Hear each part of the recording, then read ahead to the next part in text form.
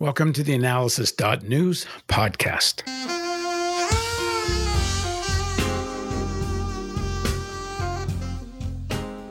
In Iraq, the new government must deal with the COVID crisis, a growing protest movement, and a threat from a reorganized ISIS. The newly elected prime minister is said to have been acceptable to both Iran and the United States. Trump's bellicose attitude towards Iran might again embroil Iraq in U.S. machinations in the region. Now joining us to analyze the situation in Iraq and around Iraq is Professor Sabah Alnasseri. He's born in Basra, Iraq, and earned his doctorate in Frankfurt, Germany.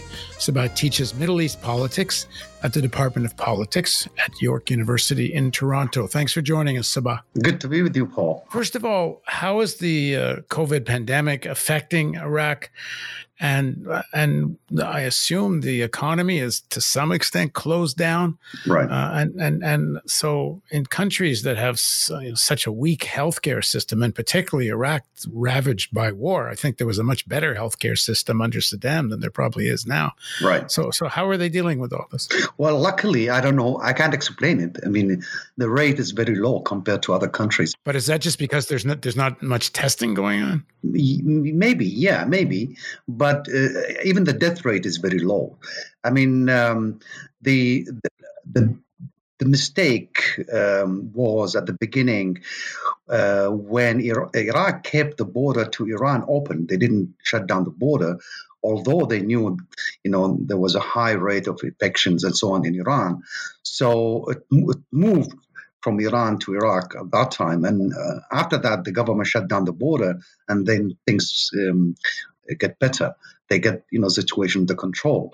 But still, as you said, maybe because they don't have any statistic, they don't testing, etc. We don't know the scope of the pandemic in Iraq. But generally, in the region, like if I look at Jordan, Kuwait, Iraq, etc., Syria, even Yemen, it is remarkably less than other countries, let's say in Iran or Turkey, the bordering countries. And is there any explaining that? They tried. I mean, after the first few days when they kept the border open and then they realized there's a problem, they start taking the right approach. And remarkably, the people really collaborated with the government. They stayed home despite the crisis, despite lack of resources, despite lack of survival. Like the biggest chunk of the Iraqi population live from day to day. So if they don't actually work for the day, they cannot survive. But still, they cooperated with the government. They stayed home.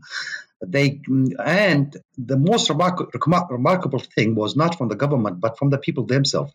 People start, especially activists, start organizing food, logistic, and so on for the families in need in all the provinces of Iraq. And that worked very well. It supported, millions of people who couldn't survive otherwise. I would think that there's probably lack of reporting on deaths connected with COVID, given there's so much lack of reporting that even in some of the more advanced countries, especially the United States, and even Canada is just catching up with the stats. Right. Though in Iraq, I mean, especially because of the, you can say the religious dimension of it, there are two ways, Islamically speaking, either the Shiite or the Sunni way. So it is very obvious if people are not, buried in these two ways, there's something wrong here, something suspicious. So as people start documenting how COVID-19 affected people or died on COVID-19, how they were buried. So they documented it because they had to be very cautious on how to do this. So I think they cannot hide the death rate, but they can hide the infection rate because they don't do testing. Tell us a bit about who this new prime minister is, what the new government is, and what is the alignment of forces. Right. So as you know, Paul, ever since Adel Abdel Mahdi, the ex-prime minister, resigned on November 29th, 2019, almost 7 months, the governing parties, they didn't manage to bring a candidate.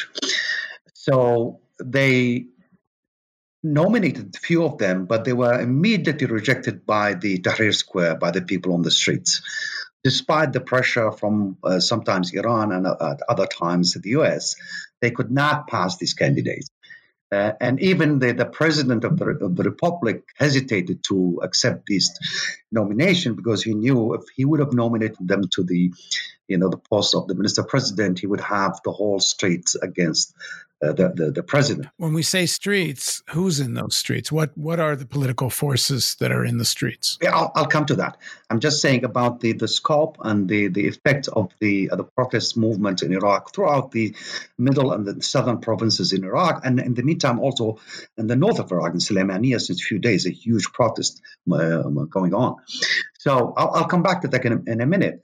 But this shows the inability of nominating a candidate for about 6 or 7 months, shows the depth of the crisis of the governing class, not only the economic crisis, but the political crisis. And Al-Kadhimi, the current minister president, was a compromise between actually the US and Iran. And I called him the de-escalation candidate. His function is to de-escalate the conflict between the US and Iran on the one hand, and between the government and the protest movement in Iraq on the other hand. That's not an easy task to do. He was the head of the counterintelligence of Iraq for years. He knew actually who killed and incarcerated and tortured and kidnapped the protesters. And that's a card I think he's using against, especially the militias, and some of them are backed by Iran, who committed these crimes. I think he's using this file against these militias, calm them down, to de-escalate from the attack, let's say, on the US. So he's playing these cards to de-escalate the conflict and to prepare the ground for some sort of negotiation, indirect negotiation between the US and Iran. And the reason why I think they both accepted Al-Kadhimi, because both the US and Iran are going through hard times. The Trump administration going through hard times of containing the protest movement in the US due to the killing of actually the assassination of George Floyd, and at the same time the election. And Iran is going through a harsh economic crisis due to the sanctions and also some protests since November last year. So the regime there faces two sort of crises. One, economic, and the second one is political within Iran. But also setbacks in Iraq and Lebanon and Syria against, forces, political forces, military forces, militias supported by Iran. There's a setback and protest against them. So both the US and Iran were in need of a figure that helped to de-escalate the situation and set up the stage for some sort of indirect negotiation between the two. Now, if you want me to go back to the political forces on the street, I can say something about that. Yeah, please do. Yes, so we can say, generally speaking, in the way I observe it, we have three types of forces. The first one is the spontaneous, youth-driven movement throughout the middle and the southern provinces of Iraq, from Baghdad up to down to Basra.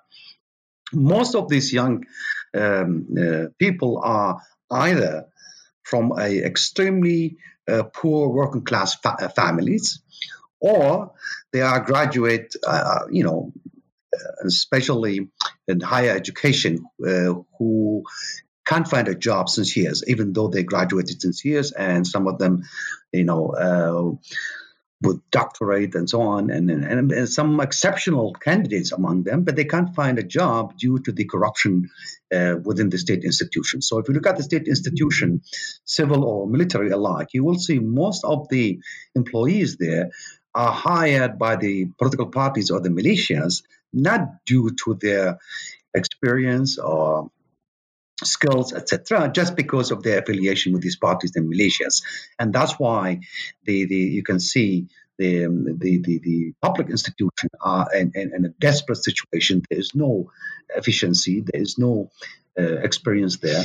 So there's a lack of services on all levels. So that's the first force, and the majority of them are actually were not politicized before. Though some of them, joined the protest movement in 2017, 2014, but generally they were not politicized through parties or some currents or some religious figure, etc. So that's the biggest force on the ground, and it is mostly, to put it in neutral terms, it's a secular in its orientation. It's both against the political system and corruption, at the same time against the dominance of religion and sect on the political and economic scene in Iraq. That's the first force. The second one is mostly driven by the religious figure al-Sadr, Muqtada al-Sadr, his supporters. He has a lot of supporters in Iraq. And to the biggest part of the protests, which I call the October Revolution, because it starts in October last year, until January, actually, they were supportive of the protesters and actually protecting them from other militias, etc. But then, by the end of January, especially after the killing of Soleimani and the Mohandes, Iran lost its influence in Iraq, because al-Mohandes and Soleimani were both the one who controlled the militias and Shiite political parties in Iraq. They organized and negotiate candidates. They, mostly intervene in the political decision making in Iraq. So both were killed. So Iran was in need of a new figure to fill the gap, and they picked Muqtada al-Sadr. Now, once they picked Muqtada al-Sadr to pursue Iran interests within Iraq, there was a conflict between Iran interests within Iraq and the protest movement in Iraq. And you saw this by the end of January, when Alawi, one of the candidates, was nominated for the minister presidency, supported by Sadr. The protest movement on the street in Tahrir Square were against this candidate. So there was a conflict between the Sadrists and the secular current, and there were clashes on the street. Some of the protesters were killed, and so on. So there was a fallout between the Sadrist movement and the protest movement ever since January. And still you can see the conflicts going on. Not so much as it was in January, but still you can see the conflict there. Now, when you're talking about Sadr, we know for years he's been the head of a very big movement amongst the Shia.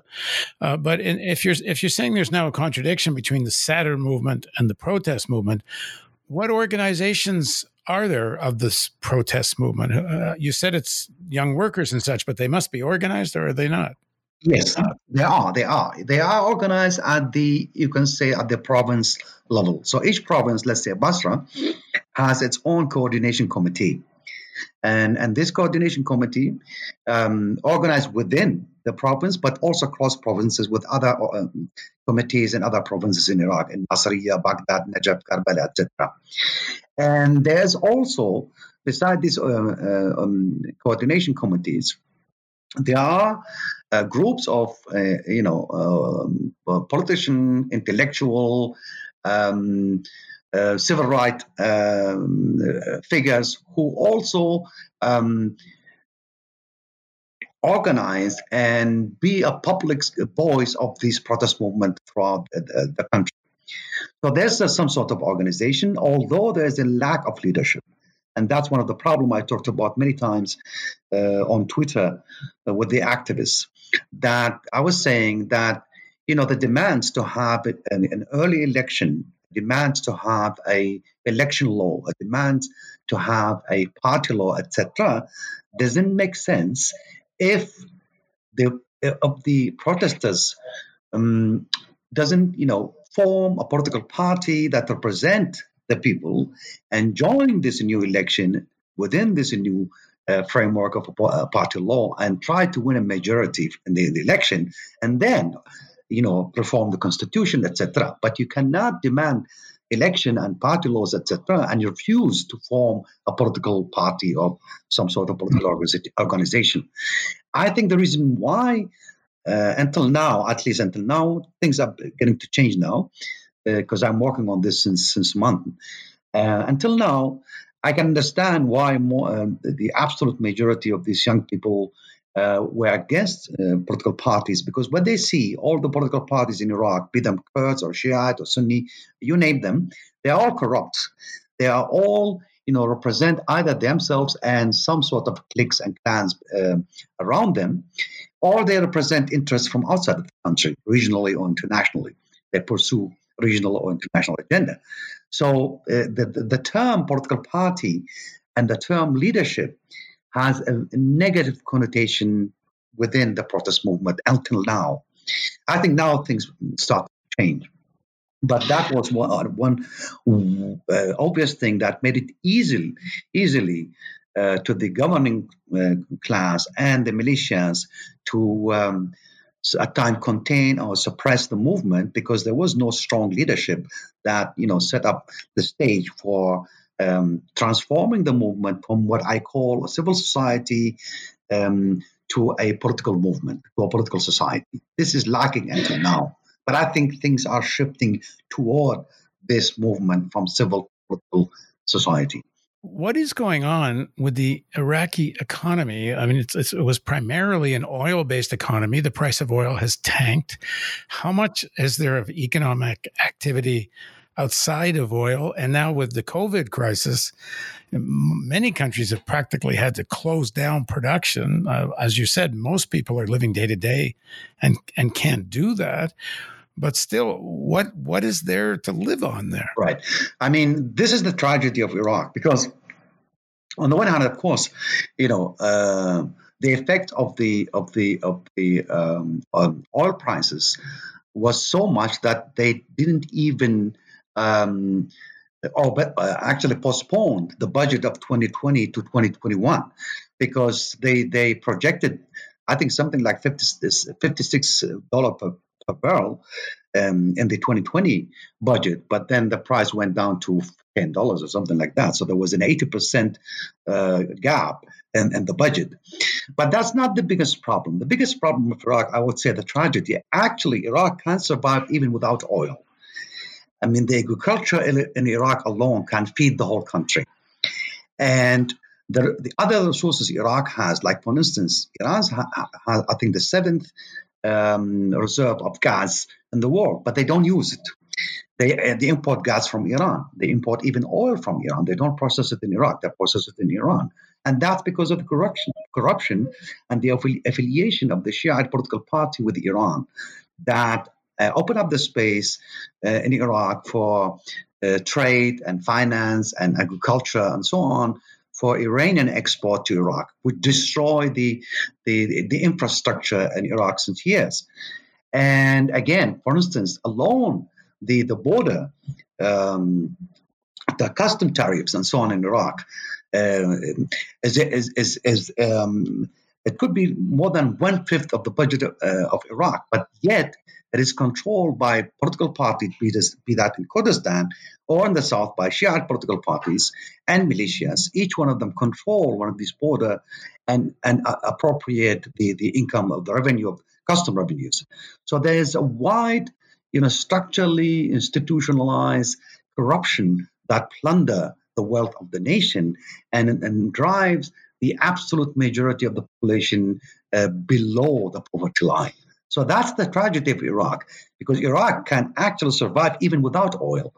But because of the corruption and the depletion of the country's resources, people live almost 40% under the poverty line, and the employment I estimated by 40 to 45%, especially among the young people. So you have since years a polarized society. On the one hand, you have a minority of extremely rich figure of some political parties or militias who owns billions of dollars. And on the other hand, the absolute majority of the population, and that applies to the south, but also in the north, in Kurdistan, to the Kurds, who live either on or below the poverty line. And that's the biggest strategy of Iraq. And now when COVID-19 hits and imposed restriction on the movement of people, most of the people, especially in the south, in the so-called Shiite provinces, and that's the tragedy. You have an executive dominated by Shiite political party, yet the Shiite population in the southern countries are the poorest in the country. And the Shiite political parties and militia are the richest in the country. You didn't have it under Saddam Hussein or Abdul Karim Qasim or the king until 1958. And that's the tragedy for the Shiite society in Iraq, that those who represent them are the most corrupt in the history of Iraq. And that's why people were outraged after a few days because they couldn't go and go about their everyday living. And the government was not supporting them. And thanks to the activists, these young people who are themselves poor, but they organized donation from well-off families or some religious institution or from some merchant and so on, who donated foods and clothes and so on to those poor people. And these young activists organized the logistic to support these families. And now I think that the protest planned started now, but it will go on mostly by the end of the month, will be even more intense and more wider in scope than the few months before, because now you have, beside these unemployed young graduates or working class kids, you have these so-called informal sectors, families who survive on everyday life, but their existence was destroyed by the COVID-19 and lack of support of the government. That's why I expect even more intense and wide protest within the next few days and weeks in Iraq. What are the demands of the protesters? Well, at the beginning, you can say the demand was mostly service-oriented, against corruption and so on. But because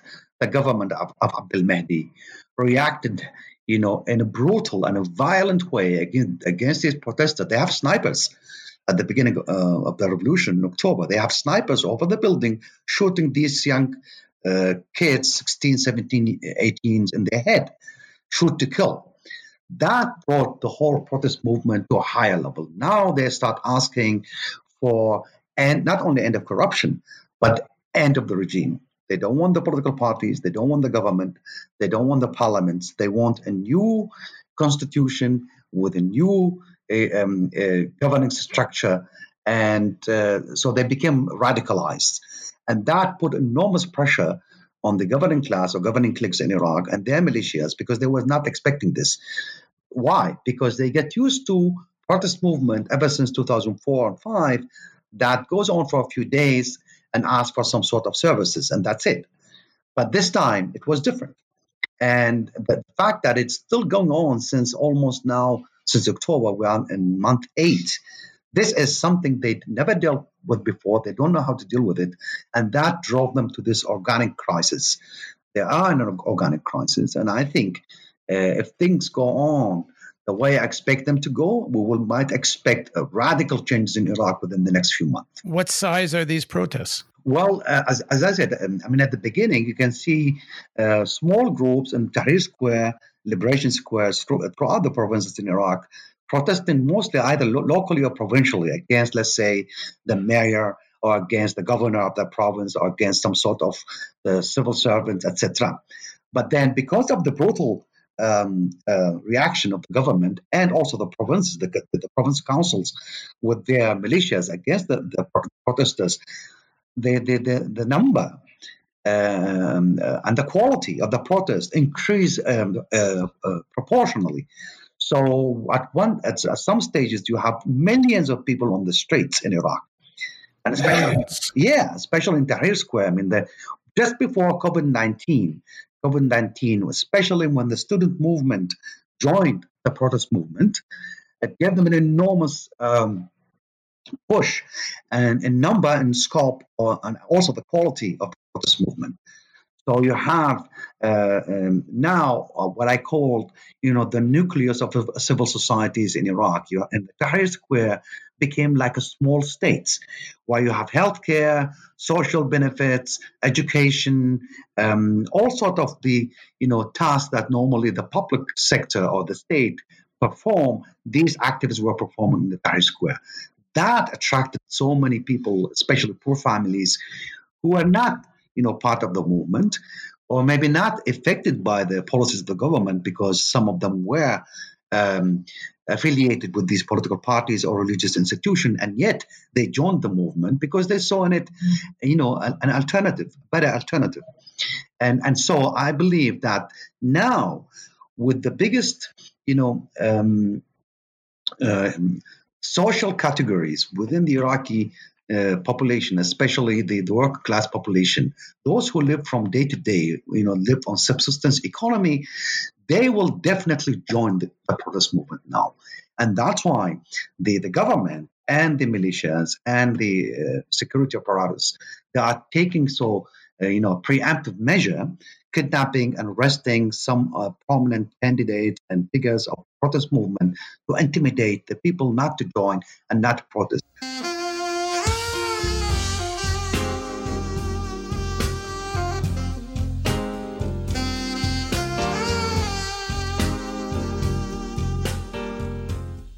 In the past, the Communist Party of Iraq was one of the largest parties in the country. The trade unions were strong and had, even after the fall of the Saddam Hussein, the trade unions had a lot to say. And I remember stories about the trade unions opposing privatization and such. To what extent does this protest movement have a socialist character in its demands? Well, I wouldn't say socialist. Still, you can say social democratic demands. Social justice, healthcare for all, education for all, employment for all, also, and social democratic demand. And different unions, be them the lawyers or workers, especially in the oil industry, or the teacher unions, and so all of them supported the protest movement.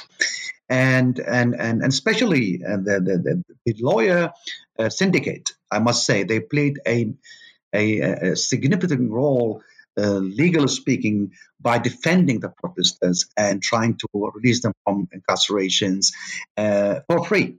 So unions are playing a positive role from the beginning of the movement, supporting the movements. And especially in the oil sector, and especially in the south, in Basra, the oil union supported the protesters. But as I said, this COVID-19 since March, throw the movement a bit backwards. But I believe that it will regain momentum and it actually starts since yesterday. The protesters went on to the Tahrir Square and they went to the governing council in the provinces. They occupied houses and the province councils and so on, because they want to escalate now. And that's one of the things I was saying, because next week we'll have a strategic negotiation between the Trump administration in Iraq and the Iraqi government on June 10th.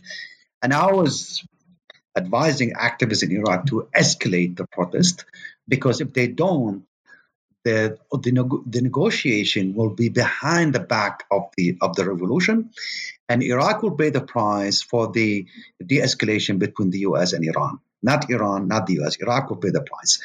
So I was saying, for the revolution to be a difficult number in this equation, and to impose itself on the negotiation without being on the negotiation table, they have to escalate and show visibilities on the streets throughout the provinces, so that if the U.S. team come to Iraq to negotiate with the Iraqi government, they cannot, ignore the presence of the revolution in Iraq. It has to be, a means of pressure to set up the stage for some demands of the revolution to be fulfilled by this government. What are they negotiating? What does the United States want? Yes. It happened a few months ago when Iran allied parties and militias pushed for a law within the parliament to ask the executive that the U.S. troops should withdraw from Iraq. So that started the whole thinking about renewing the strategic agreement between Iraq and the United States. There's one from 2008 and 9, and another one from 2015. So they want to renegotiate it again because what happens after um, they pushed this law through the parliament. There were a few attacks from these militias on U.S. military bases, but also on the U.S. embassy, etc. So they tried to escalate the conflict with the U.S. troops in Iraq. So that pushed the United States and the Iraqi government now to renegotiate these strategic agreements. And of course, it's not only military; it's political, it's economic, etc. And I think that these are a golden opportunity for the revolution to be utilized by the revolutionaries to push for their own agenda this time, and don't let the field, be occupied just by the U.S. negotiators and the Iraqi one and behind door Iran, because the whole negotiation, the way I see it, is indirectly between the US and Iran to de-escalate at least until the election and give Iran some sort of concession. And one of these concessions Iran was doing, the release of what is Michael White a few days ago, who was incarcerated for something like 683 days. That's a gesture from Iran to the Trump administration to negotiate and give some concession to Iran. So I was saying we shouldn't let them play this game in Baghdad at the cost of the revolution. The revolution should be a major player in these negotiations. The Iranians, I can see, might want to de-escalate, but a lot of people think the Americans might want to escalate. They may want a real provocation with Iran before the election so Trump can be his wartime president. I don't think so, because the U.S. pushed for al-Kadhimi. And al-Kadhimi was accepted by Iran, of course. They pushed for al-Kadhimi precisely what I called, even before he was nominated, I was saying this is a government of de-escalation. Because like a few months before the election, things might get out of control of the United States. And they don't want to take this risk. They want to de-escalate within Iraq and with Iran, and at least until the end of the election. And that's why Iran also accepted al-Kadhimi. Iran thinks al-Kadhimi is much closer to the U.S. than to Iran, but they accepted al-Kadhimi with the assumption that he will de-escalate. And he's, ever since he was nominated, he's trying to de-escalate within Iraq with the so-called al-Hashd al-Sha'bi, the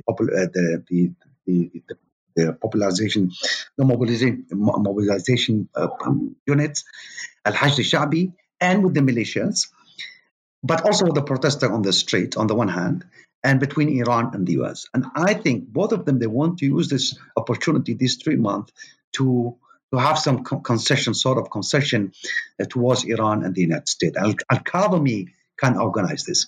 And that's why I'm saying that it is a golden opportunity for the revolution, because neither the US nor Iran want to escalate now.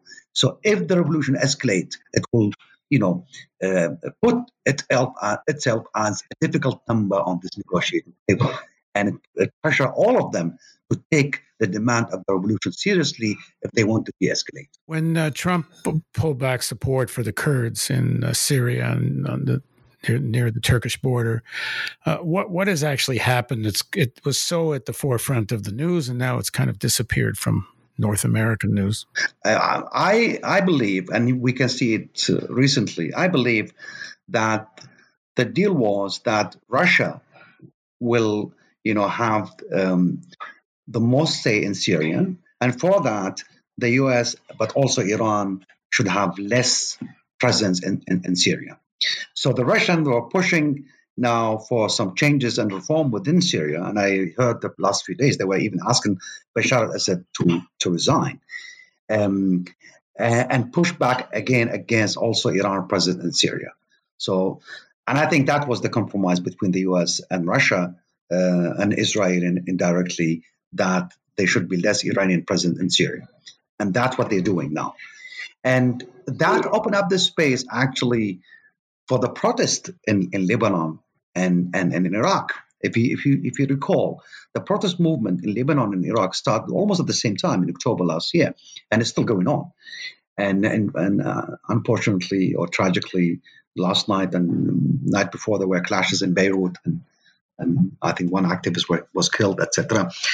So you have opening up of this political space in Lebanon and Iraq to ask for a radical reform against this so-called muhassasa system, which is sectarian-based power sharing formula in Lebanon and Iraq. And here I can see the change within Syria and Lebanon and Iraq if it goes this way, that the power sharing formula of muhassasa collapses, and instead maybe a much more representative regime established, then Iran will lose its influence in this region. What happened to the Kurdish fighters and the community? They had a very leftist character to them. There was a lot of predictions there would be a real slaughter. What happened? I can assure you, I don't know this yet, but we will see it probably next week. When we have the negotiation next week in Baghdad on June 10th between the US and Iraq, I can assure you some representative of the Kurdish movement in Syria would be also present in Iraq. Because I think the US want to approach it this way. Not only they want to contain or push back a bit against the influence of Iran in Iraq, Syria, and Lebanon.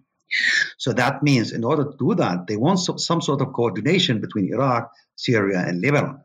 And that's why I think representative of the Kurdish movement, especially on the security military side, will be present at the strategic negotiation next week in Iraq.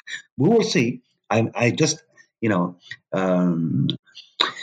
assume this, but I think it has, a lot of factual truth to it, because the U.S. cannot, pursue its strategy in Iraq alone. It has to do it within this context of Syria, Iraq, Iran, and by extension, Lebanon. What happened with the Turkish attack on the Kurds? Did the Kurds pull back? Were they able to resist it? Well, Turkey is pushing forward not only in northern Syria, but also shows presence in northern Iraq. You can see also Turkish troops in northern Iraq. So they want to create some sort of corridor between Syria or Iraq and Turkey to cut off the Kurds from there with the Kurds in Turkey. And of course, that there was a lot of pushback against the Kurdish forces in Syria. They were pushed out from the border cities, and I think the U.S. tried to incorporate them now within this overall strategic negotiation in Iraq to probably work for some sort of autonomy, just like the Kurds in Iraq and Syria. And that cannot be done without also the negotiation with Turkey too. But that would be the second step, not the first one.